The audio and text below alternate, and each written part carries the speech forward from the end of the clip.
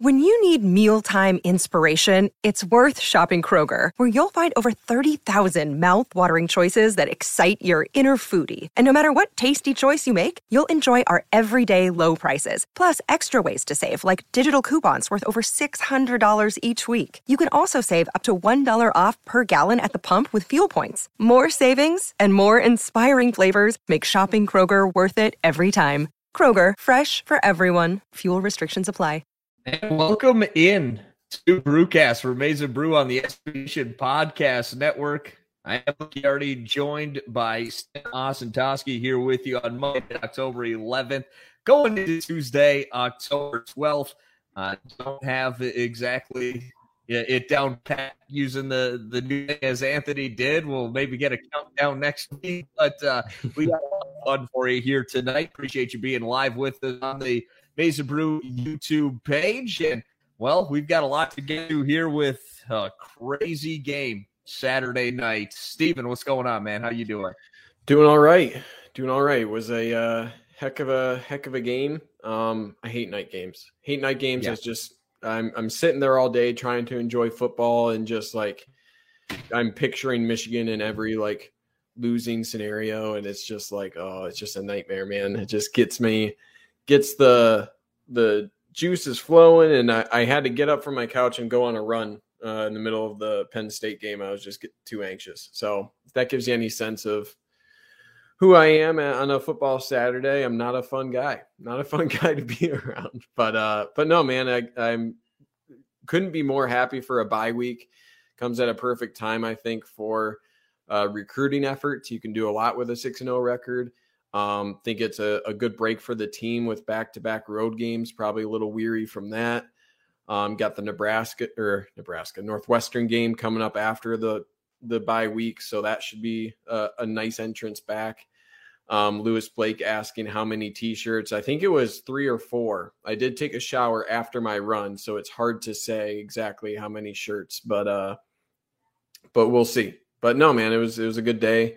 Good football Saturday, just probably one of the better days of college football that I can remember. It was phenomenal. From the noon slate with the Oklahoma-Texas game was wild, and then Penn State-Iowa was pretty crazy, and then the nightcapper of Michigan and then Bama going down. It's like, take those 4 games, stack it up against any other 4 games in succession, and you'd have a hard time finding a better day as a Michigan fan. Yeah, no, it truly was an incredible college football Saturday, man. It does not get much better than what we got, especially like you said, Oklahoma, Texas, man, kind of just started it off and just how crazy it was. And just going back to, what Michigan faced on Saturday night. And it was the first time this year that they've really faced any adversity, for the most part. First time trailing, obviously – it was the beginning of the Wisconsin game was, kind of a feeling out process. But other than that, man, it wasn't – they haven't really played at a game like that yet this year. And not only to face it once, but to face adversity being down twice and to answer really the entire time, man. I came away impressed. I'm not going to lie to you.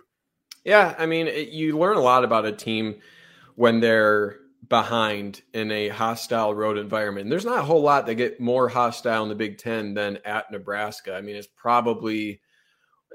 got to be top 5 venues for in terms of crowd energy, kind of places you don't want to be behind late in the fourth quarter on a night game.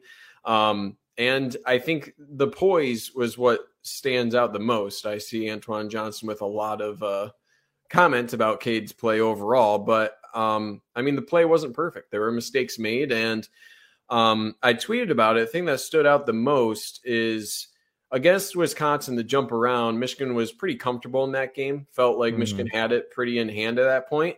Game was not in hand in third quarter, a third quarter that Nebraska had pretty handily taken control of the momentum, and Michigan was, not really doing all that well, especially in that quarter. So for Michigan to continue to kind of go with that strategy of doing like the light show, they participated, had this like weird little dance battle to Nebraska's sideline.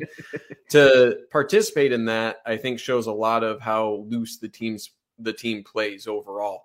And it'd be really easy. And I think a lot of people would understand if they weren't all that jacked up, right? A little tense in that moment in a hostile environment. So it speaks a lot to using that energy and using it as fuel rather than being intimidated by it. And I think Cade McNamara kind of spoke to it at the end of the game, where it's a game that Michigan loses more often than not in the past. I think we were all kind of expecting it, where it's just like, all right, don't be losing in the fourth quarter or else the game is done. And Michigan had to come back from that multiple times and answer with some clutch touchdowns. So yeah, it wasn't a perfect game. I think there's a lot of things we can point to and say, like, yeah, there's lots of improvements there. But the further on it went on, where Michigan didn't have a turnover all season. Like, Cade McNamara hasn't thrown a pick in his career at Michigan. The further the season went, where it's like Michigan hasn't been behind, it was just like in my head, I'm just like, oh man, it's going to be against Michigan State. It's going to be against Ohio State, and the team's going to crumble. And it's kind of been this season of what will happen when Michigan does X. Early on, it was what will happen when Michigan needs to throw the ball. What will happen when Michigan plays an away game? What will happen when Michigan does turn the ball over? And finally, what happens when Michigan's playing from behind, right? So it's a continued season of what will happen when Michigan does something, and they're proving that they can do it. So it's again, nothing's going to be perfect but I mean, nothing's going to be perfect except for Michigan's record right now. So yeah, it's perfect. Yeah. So you can complain about a lot, but at the end of the day, you're winning games. So people finding things to complain about you're now finding things to complain about that takes Michigan from like a 8, 9, 10 win team to potential championship level team. And that's not a spot I don't think anyone expected that. If you expected that for this season, I would like your time machine, because otherwise you're a crazy person. I want to show this comment from Antoine Johnson here. The only difference between Cade and Shea Patterson is he doesn't turn the ball over. I got to say, I think that's a pretty big thing for back position. I feel, we can't just gloss over that fact. Yeah. I say not turning the ball over is a pretty big part of playing the quarterback position and being successful at it. And obviously, he had the one interception, first one at Michigan, like you said, Stephen, and he really bounced back, and they didn't. I guess I was pretty relieved, I guess would be the word, to see that they weren't scared to go right back to the air with him. Like they weren't scared that it shook his confidence and that he wouldn't be able to go out there and play the position and make the plays that he needed to play. They had a pretty good drive after going down there to go down, and he really had a good rest of the game. So, hey, Cade McNamara on the road, hostile environment. He showed, I think, in this game why they decided, to go with him, because he does have the poise of a guy that can win you a lot of football games. Obviously, we know that we keep saying it. The ceiling is not the same as J.J. McCarthy, but the floor with Cade McNamara is so much higher for this offense and what they want to do. Yeah, and it's something where there's some valid points where if Cade McNamara hits a couple of the deep balls that he had in this game, it's not as close of a game. That's true. It's true. But it's something where he has shown the ability, especially on the deep ball, to be pretty accurate. If there's inaccuracies, there's like some slant routes, I think, that have been a little bit off. I think for the most part, he's shown pretty tremendous touch on deep balls overall. At the very least, giving his receivers a chance. Overthrowing the ball has not been something we've seen from Cade McNamara on the deep ball this year. Of course, this game we saw a couple. There's one Daylen Baldwin got some separation on.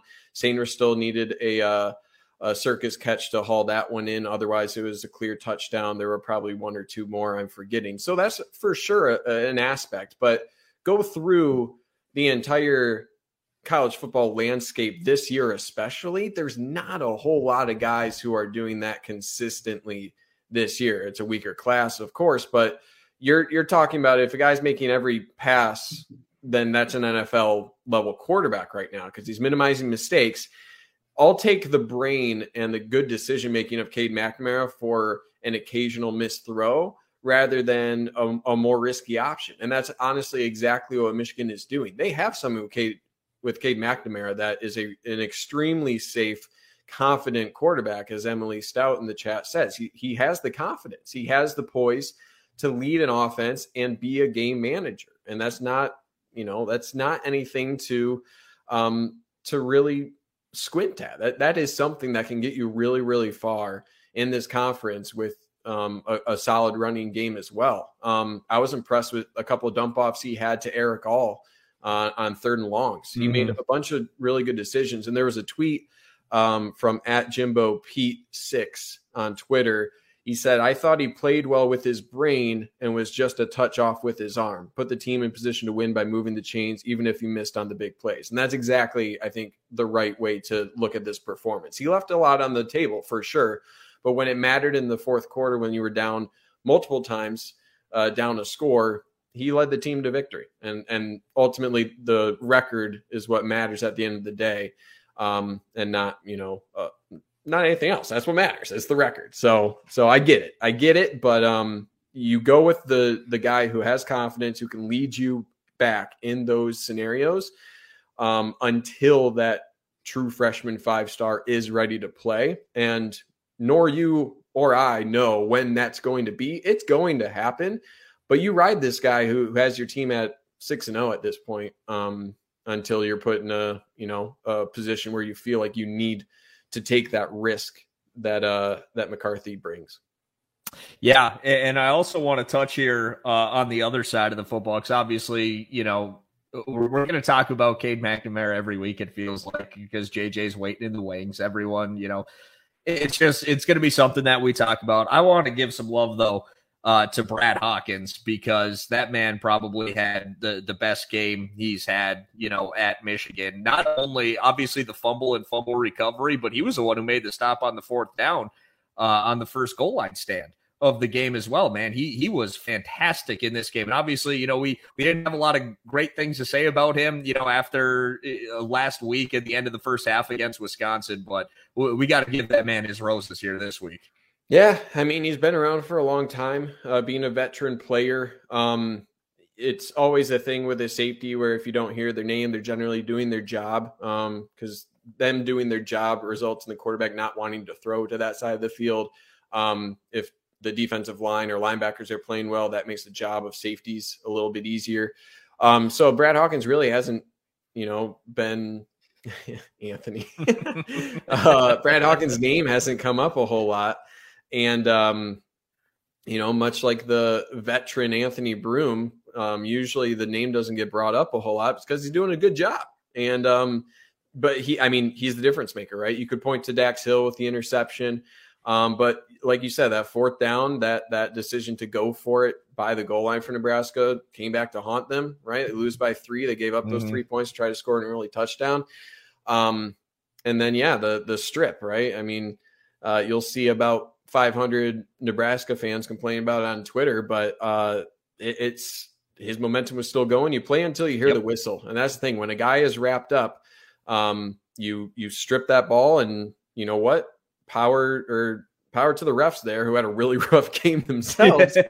But hey, that's a veteran move, because not a whole lot. I mean, not even Aiden Hutchinson at that point was really going for the ball at that point. He was just trying to get Martinez down, and that changed the game. That won the game for them. And this is 100%. And this is a couple. It's nice to see this defense win a game for him, because I think the defense was something going into this year I thought would have to be carried by the offense. And this was one where defense was struggling late in this game. And again, talking just about like the mental makeup of this program right now, to be able to weather that storm. Nebraska, I think, is an above average offense. To be able to say like, yeah, we're getting cooked here a little bit, and to make a play there, that's huge. And I'm just happy for Hawkins that he's been around the program this much, and he got co-defensive player of the week in the conference. So yeah, man, I can't speak enough about what he did on that game. Hey, it's Kaylee Cuoco for Priceline. Ready to go to your happy place for a happy price? Well, why didn't you say so? Just download the Priceline app right now and save up to 60% on hotels. So whether it's Cousin Kevin's Kazoo Concert in Kansas City, go Kevin, or Becky's Bachelorette Bash in Bermuda, you never have to miss a trip ever again. So download the Priceline app today. Your savings are waiting. Go to your happy place for a happy price. Go to your happy price, Priceline. Anthony, by the way, while you're in here, man, if you could teach me how to use StreamYard a little more effectively, that would be fantastic. We kind of just went live here tonight, didn't have the countdown like you had all set up. I ain't got it like you right now. But to your point here, Steven, about kind of the mental makeup of this program right now, like that was a game, right, in years past where a lot of things were not going Michigan's way. And I mean, if you think about it, obviously the play to Sanders still, they don't get in. Cade's knee hitting the ground on the touchdown. I mean, there was just a lot, that went against Michigan. Obviously, the interception, the touchdown that they did not call illegal formation with 5 men in the backfield. Like, there were so many things in years past that Michigan, if they lose that game, were like pointing at all these things, right? Because everything went against them. Like 2016 Iowa, it's like, oh, it's just one of those things. Weird things happen at Kinnick at night sort of thing. But this was, they didn't get down on themselves, and they would have probably in the last couple of years where the mental makeup was not there to battle back in those situations.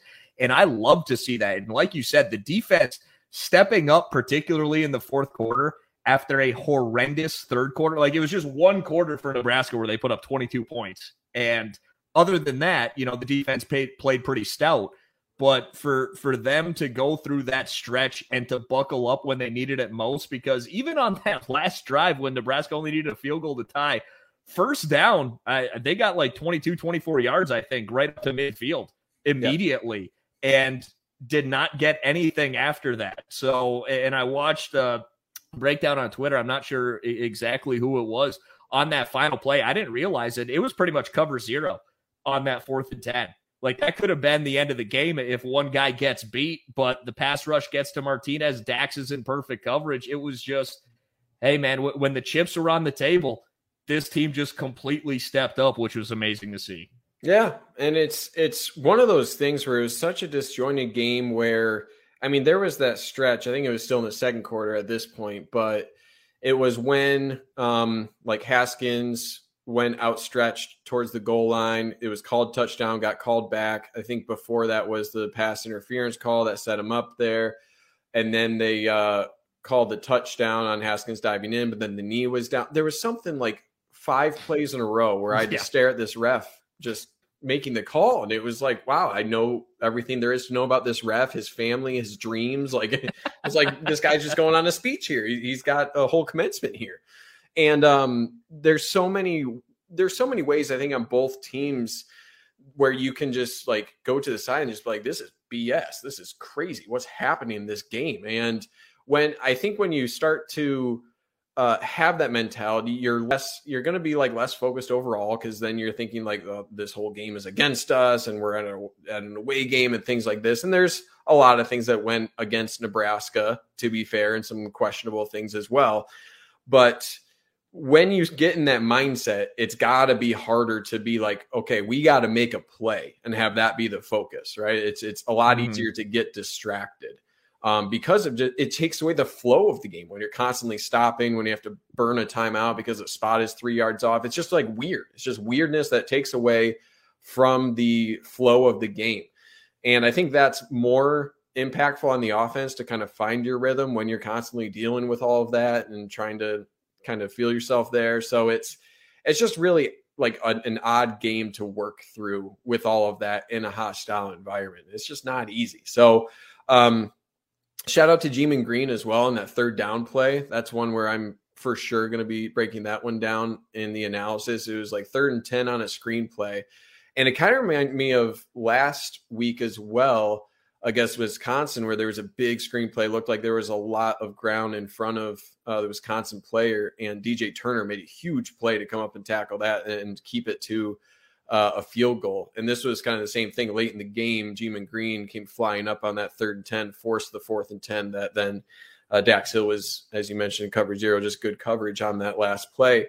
So you can point to like a lot of different players that are stepping up that, I feel like I haven't mentioned Jeeman Green all year, and he, found a way to make a play there. So it's nice to be able to speak to different players. I think defensive line, I put out a tweet about this, overall did an extremely good job, especially interior. We haven't talked about like Chris Hinton, Mozzie Smith, Morris, I feel like at all this year. I haven't heard their names come up at all. And this is like the second game in a row where they're really like, there was nothing going until late in the game in terms of running up the middle for Nebraska. It was all misdirection, right? They had to pick on the linebackers a little bit there, but defensive line is making things a lot easier on all other aspects of the game. And that goes just beyond the edge players. So I think it's a defense. I predicted it coming into the year was going to be ranked around 30th nationally. I think it's a top 20 defense right now with how they're playing. Now there are still offenses to deal with, like Michigan State. It's looking pretty good. Penn State, questionable. Depends on whether Clifford is alive or not. And then Ohio State's going to do what they're going to do. But even so, it's still refreshing to not, to be able to keep things contained here. And I think Nebraska was by far the most dynamic offense, and one that I don't know besides Michigan State on the schedule if there's one quite as dynamic as them. Martinez is a weapon, and overall he was relatively kept in check, and Nebraska had to do some really interesting play designs and kind of open up the playbook quite a bit in order to find some success. So I think for the defense, I was enthused that Michigan wasn't getting gashed. They were getting more caught. I felt like they were getting more mixed up by the misdirection. There's things to clean up in terms of assignments there, especially linebackers, but feel like Michigan got tricked rather than like trounced. And that's always a better, if you're going to get, if you're going to get got, at least get tricked and not paved. So exactly. That's the thing too, right? Is you go look at those plays that Nebraska scored on in the second half, and it was, bringing the fullback / tight end, in motion to one side and then sending them over on kind of a swing screen to the other side, and just little things. Like you said, there were times where Michigan was in kind of position to make a play, but Adrian Martinez kind of just better. There was one in particular, it was a first down run. I thought he was going to get sacked, and then there was Josh Ross.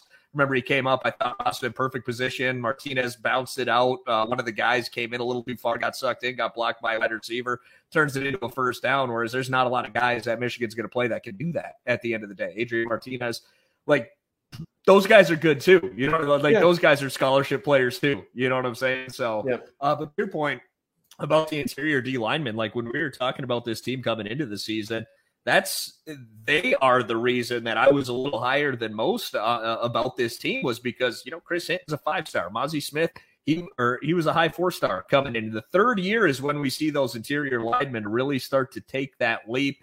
They've been through the program, the weight room. They're learning the defense a little bit better.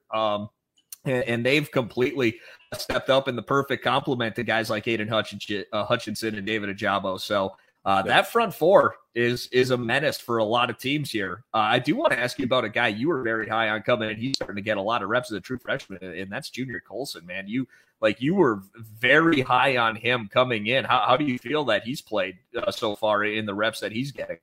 Yeah, it was he was mainly on my, I think I did like a top 5 list of instant impact freshmen. So he was definitely on that list because there's just a lack of linebacker depth overall on the depth chart. So the M-Turf just crapping on your internet, man. I'm sorry. They suck, man. Spectrum is trash.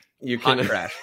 They're not going to be a sponsor on the stream, I don't think, anytime soon, because it's just not good business for them to advertise that either. But no, I think Junior Colson was really important in this game just because Nikhai Hill-Green, he's a really good linebacker overall. You need good athletes at the second level to compete with Nebraska's offense compared to like Wisconsin. I think Nikhai Hill-Green was a great option there. Mm-hmm. Just with the size and just the style of offense overall. So Junior Colson brought a level of athleticism that I think you just need in certain packages. And getting him as an early enrollee, he played a pretty solid senior season. I just saw really solid instincts on his high school film, and that was just, I think it was just a good situation for him to be walking into, but it's rare for true freshman linebackers to be competent because it's kind of similar with safeties where you make a mistake and it's going to be like it's going to be pretty apparent. Exposed, man. Yeah. And I do think teams are focusing on that, and smartly so, because there's only so much you can learn in practice. In game reps, you're going to learn a lot more. What you learn from your own film in those previous games, there's a lot, and that's the best way that a lot of people can learn. So I think he definitely probably won't grade out that well this week with how Nebraska kind of focused on that, and I expect teams to continue to do that. But I mean, man, having him around for, at least 2 additional years beyond 2021, it's going to provide dividends for that position overall. And his athleticism can't be denied. So it's something that I think the D line has helped a lot. And as you were mentioning, like the 2017 and 2018 classes, go back and look at like what interior defensive linemen are around from those classes. And it's Jeter. And that was literally, I think, the only interior defensive lineman from those 2 classes that made any sort of impact. So I understand that like the past couple of years has been tough for Michigan's interior defensive line. They didn't have bodies, and it is the position where it takes the most time to develop. So in terms of like why was Don Brown let go and why is this team kind of exceeding expectations, it's time. You had to give those guys, Mazi Smith, Chris Hinton, that time to actually just become who they're going to be on the defensive line. And Michigan had to use those guys who weren't quite ready to kind of fill that gap in the previous recruiting classes with transfers and guys not panning out, things of that nature. So yeah, I don't know. One thing I do want to mention about kind of Cade McNamara, because I know it's just going to be a thing that people keep bringing up. He just doesn't have the wide receivers right now to really help him out all that much. I saw some talk earlier asking about like Roman Wilson. He's probably going to be fine, right? No news about like anything breaking or anything. I'm guessing that they kept him out specifically because they have the bye week coming up. I haven't heard like it's a broken wrist or season ending or anything like that. It's probably just bothering him, maybe a sprain or something. Give him that game. Give him the extra bye week. Heck, if he doesn't play against Northwestern, it's probably not going to matter. But as long as he's there October 30th, that's what's important. Right. So, yeah, you subtract a Ronnie Bell as well as an emerging Roman Wilson, and it's just like, yeah, like I get it. I get why sometimes, the offense can like have a drop here and there or not want to throw a deep ball. I think Dalen Baldwin is emerging, but he has to track the ball better in the air. He's not helping Cade McNamara a whole lot on some of these deeper shots. He needs some stronger hands too, man. That too. His hands are just not defendable. Yeah, that was a decent ball that was delivered back of the end zone. Would have been 7 if he turns the other way. So there's some small things there where it's also like, why hasn't AJ Henning played? And there's been some like probable miscommunications on film that I saw the past couple of weeks where maybe doesn't have, the best route trees or understanding the offense to be utilized in that way. So you're really kind of, I think people are underselling this year that may be one of the weaker positions on the team right now, just in terms of helping the quarterback out. And when you have a running game, it was actually really funny. I saw a lot of tweets where people are clamoring to run the ball more. Like there was, and like, I totally get it, right? If you throw 3 straight times when the run game is working and then you have to punt 3 and out, just 3 missed throws, then it's like, yeah, run the ball. But it was so funny because we were on this podcast talking about how Michigan needs to throw the ball because what will happen when they need to throw the ball.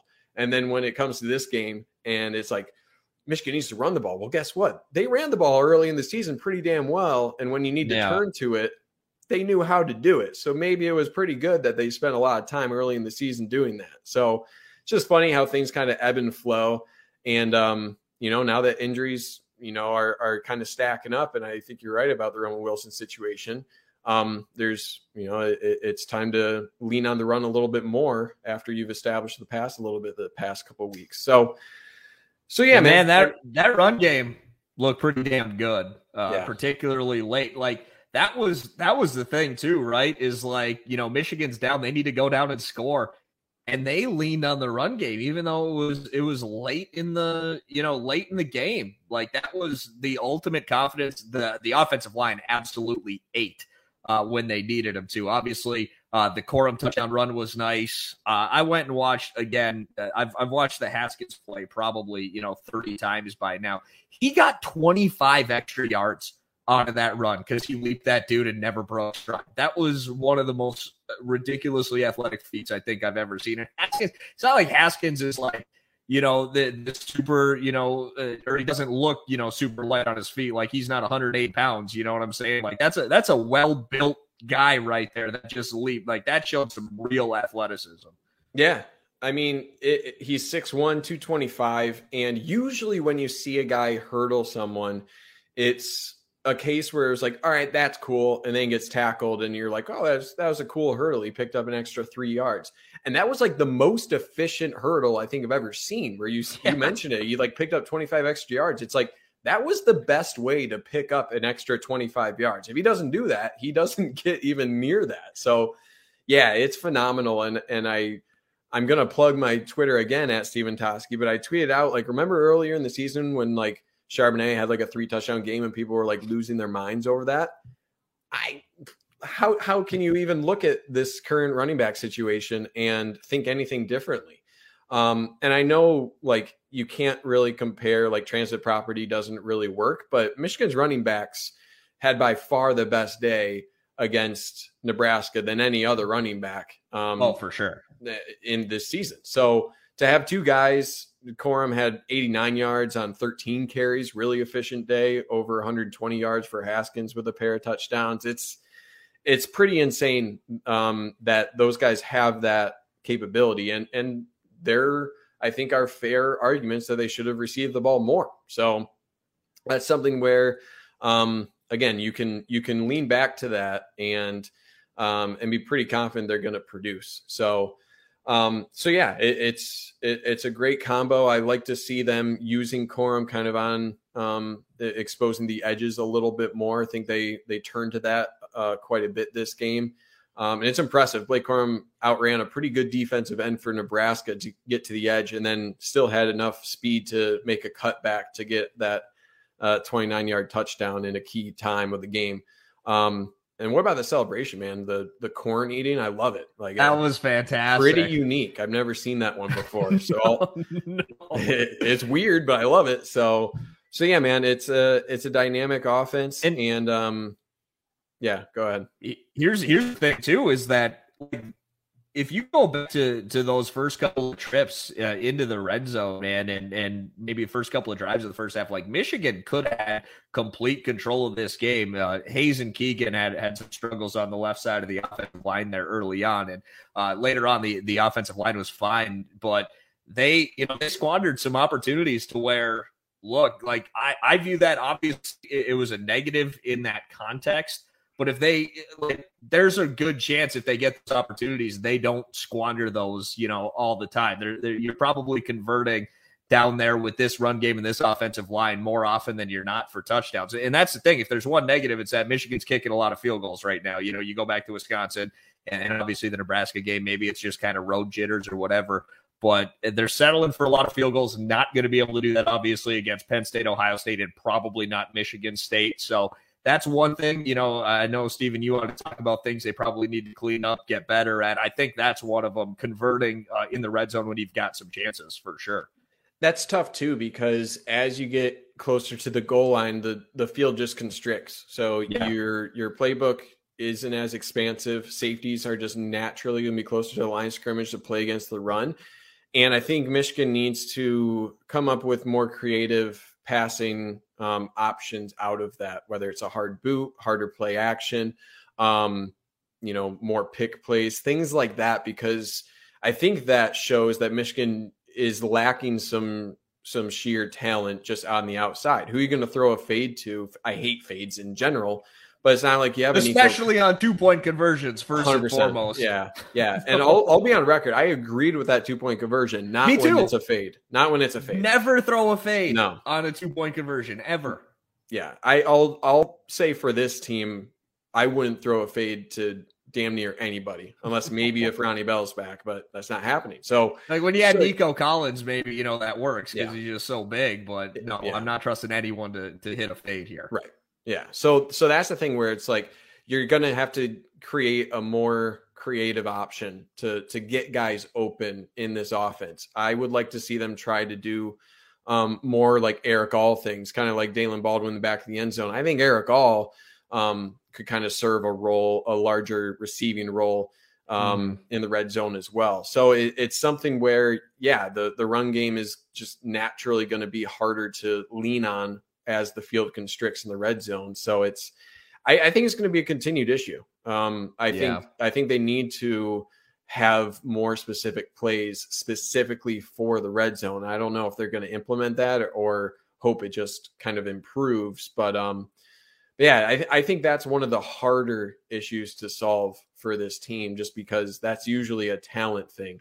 And I don't know if they got the horses to do that this year. Yeah, but the last couple of weeks, some of those linemen, for Wisconsin and for Nebraska have been crossing the faces, particularly of that left side and some of those tight ends. We saw it on the toss play against Wisconsin, that these guys are letting them cross their face and blow up the plays a little bit. Obviously, we saw it happen. Was it the 3rd and 4 maybe down there when they settled for that first field goal? I can't really remember. It was a great play. They tried to pass it off. I think Keegan tried to pass off to Hayes, or if it was vice versa, and the D lineman was able to get through there. But those are things though that they can clean up too. So like I'm kind of optimistic, but also in like your camp where it's like it's going to be really hard given that everyone knows what Michigan wants to do down there. But I think there are some things, given the way this offensive line is kind of against some really good defensive fronts, right? Like those might be the 2 best defensive fronts you see this season. Yeah, I think so. Michigan State, I think, has pretty good front seven. Interested to see their secondary. I would actually like to see them explore using more J.J. McCarthy specifically in red zone scenarios. When you have a guy who can threaten the run, I would like to see them do kind of pop passes where they fake the run, do really hard option plays out of that, and try to specifically get him involved in that regard. Provides a different look. You don't really have to expand all that much on the playbook, and you can just prep more for J.J. McCarthy in those scenarios. So I think that's an area where I know there was the radio show with Jim Harbaugh tonight. He was saying essentially that he's getting J.J. McCarthy more experience as a result of looking back on previous years where Michigan, from injury, had to throw in the backup quarterback and felt that they hadn't done a good job prepping them for that. So I think this is a good way where obviously Michigan's continuing to do this. There are key times that Michigan is still inserting J.J. McCarthy week after week. Were you surprised to see him in that 3rd down late in that game when Michigan ended up taking the lead? No, because Jake Moody is automatic from that left hash, and Michigan was we're just going to run a read. They've been showing a tendency to crash the ends here. Just keep it on this one. If we lose a couple of yards, our kicker's automatic. You're fine. So I think it makes sense. I think Michigan is now getting a little bit too predictable with J.J. McCarthy, and they have to switch things up. I think that specifically was a case where Michigan wanted to get on the left hash, keep the ball, no real read on that one, right, and just live with whatever the outcome is. Just don't fumble, obviously. But also shout out to Jake Moody, because what a weapon. I mean, how about Moody with the game on the line, just hitting the sniffing salt real quick before he's automatic out for the game winner. Yeah. It's unreal. He's so cool, calm, and collected in moments like that. Yep. And let's be honest, he's what we thought Quinton Ordine was going to be, right? Quinton Ordine was like a wild card, man. He could hit a 65-yarder with his eyes closed, and I wouldn't bat an eye. But Moody's got a boot too. I didn't realize it. I think the Washington game when he hit the 50+ yard, I was like, wait, what? I was in my head. I had a prior about Jake Moody that he was just automatic from 40 and in, and someone even tweeted me. He's got some Michigan State records for field goals in length, dude. He is. Holy what? There was a video. I need to find it. It was, I think, at the D Zone, I think is the Twitter account, and they'd follow a lot of just under the radar recruits in the state of Michigan overall. And they tweeted out a video. A teammate was holding the ball on the 50-yard line with his nose, and Jake Moody kicked it and like nailed a field goal, like a 60-yard field goal. And that was in high school. So like, dude has some range. I think overall special teams is proving to be just a huge weapon because punting game has been really solid. I am now of the viewpoint that you should never return a kick because it's just so hard to even get to the 25-yard line, with just the speed of players right now and how much distance you have to get. Now that the ball is on the 25 on a touchback, just fair catch it. I think that's a thing. So I'm not really taking that into account.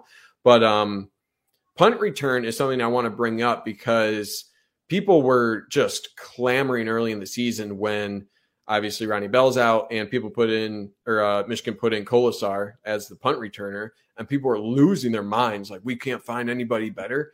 And then AJ Henning almost gives up a punt return. He muffs it, right? Fumbles it. And that was the joint possession call, which is in the rule book. I looked it up. So that is an actual thing in football. Hey, you were doing a little rule searching there Saturday night. I saw you were. I love to do it, man. I love looking up stuff in the rule book. It's fun. But so that's the reason, right? Sure. I think AJ Henning flashes a ton, but if you can't secure the catch, I don't care what you can do after it. Like, I don't care what your skills are after the catch if you can't secure it. So that's why I, like, early in the season, I was like, he's got to be like, Kolesar has to be the most secure catcher here by a wide margin, or else they wouldn't be putting him back there. So I think that's obviously the one area to clean up. But yeah, man, I think special teams overall has been like just a really quiet aspect of this team that, a team that I think is willing to win against any given team, like 21-14. I think Michigan can feel really, really safe with that sort of lead because of how well the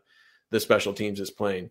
Is disconcerting signals the name of the penalty? I want to bring this up from the M-Turf. Is disconcerting signals the name of the penalty? There is no way. And you know what's really fun about this? This was not the only disconcerting signals penalty of the day, by the way. There was, for sure, I believe another one in maybe the Bama A&M game.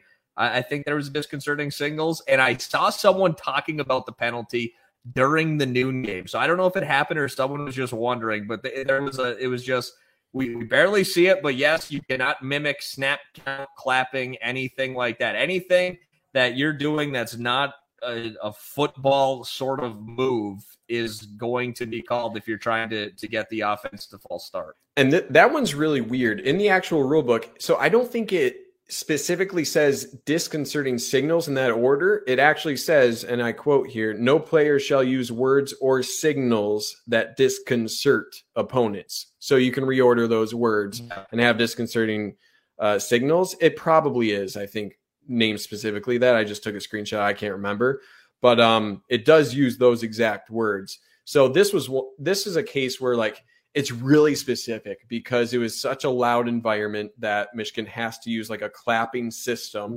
to like do certain aspects of the offense as part of the cadence. And it just happened that the defense, it's also really loud. And for Nebraska, one of the linebackers was clapping, trying to get his teammates' attention. So it's one of those where it's like, shit, what do we do? Like, but they give the offense that first right, correct?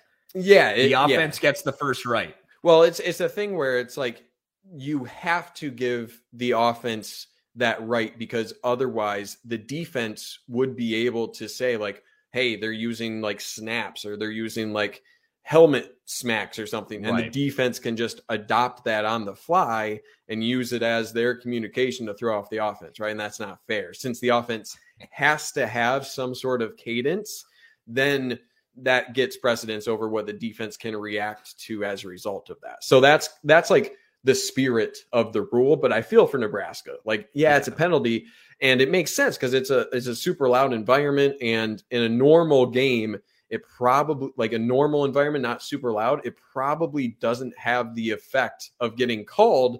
But just because of how loud the crowd was, it's funny because you almost never see it. But that's just kind of the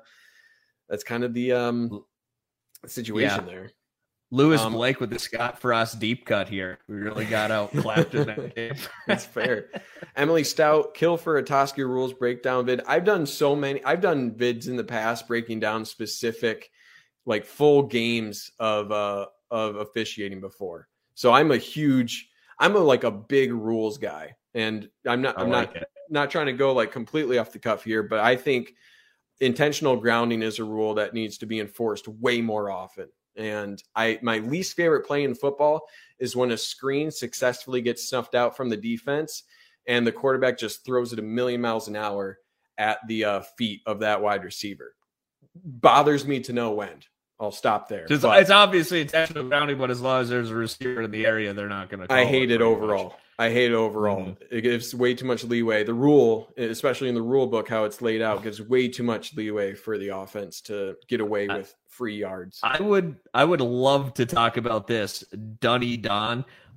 Can we talk about the refs marking it short when we made the first down by at least 2.5 yards? What happened there exactly? I am almost positive that the side judge threw the flag for illegal formation, and he did not expect that it would get picked up. I'm guessing he got overruled by someone there, but he threw that flag, and he did not go spot the football because he did not think the play was going to count. I guarantee that is what happened in that situation. 100%.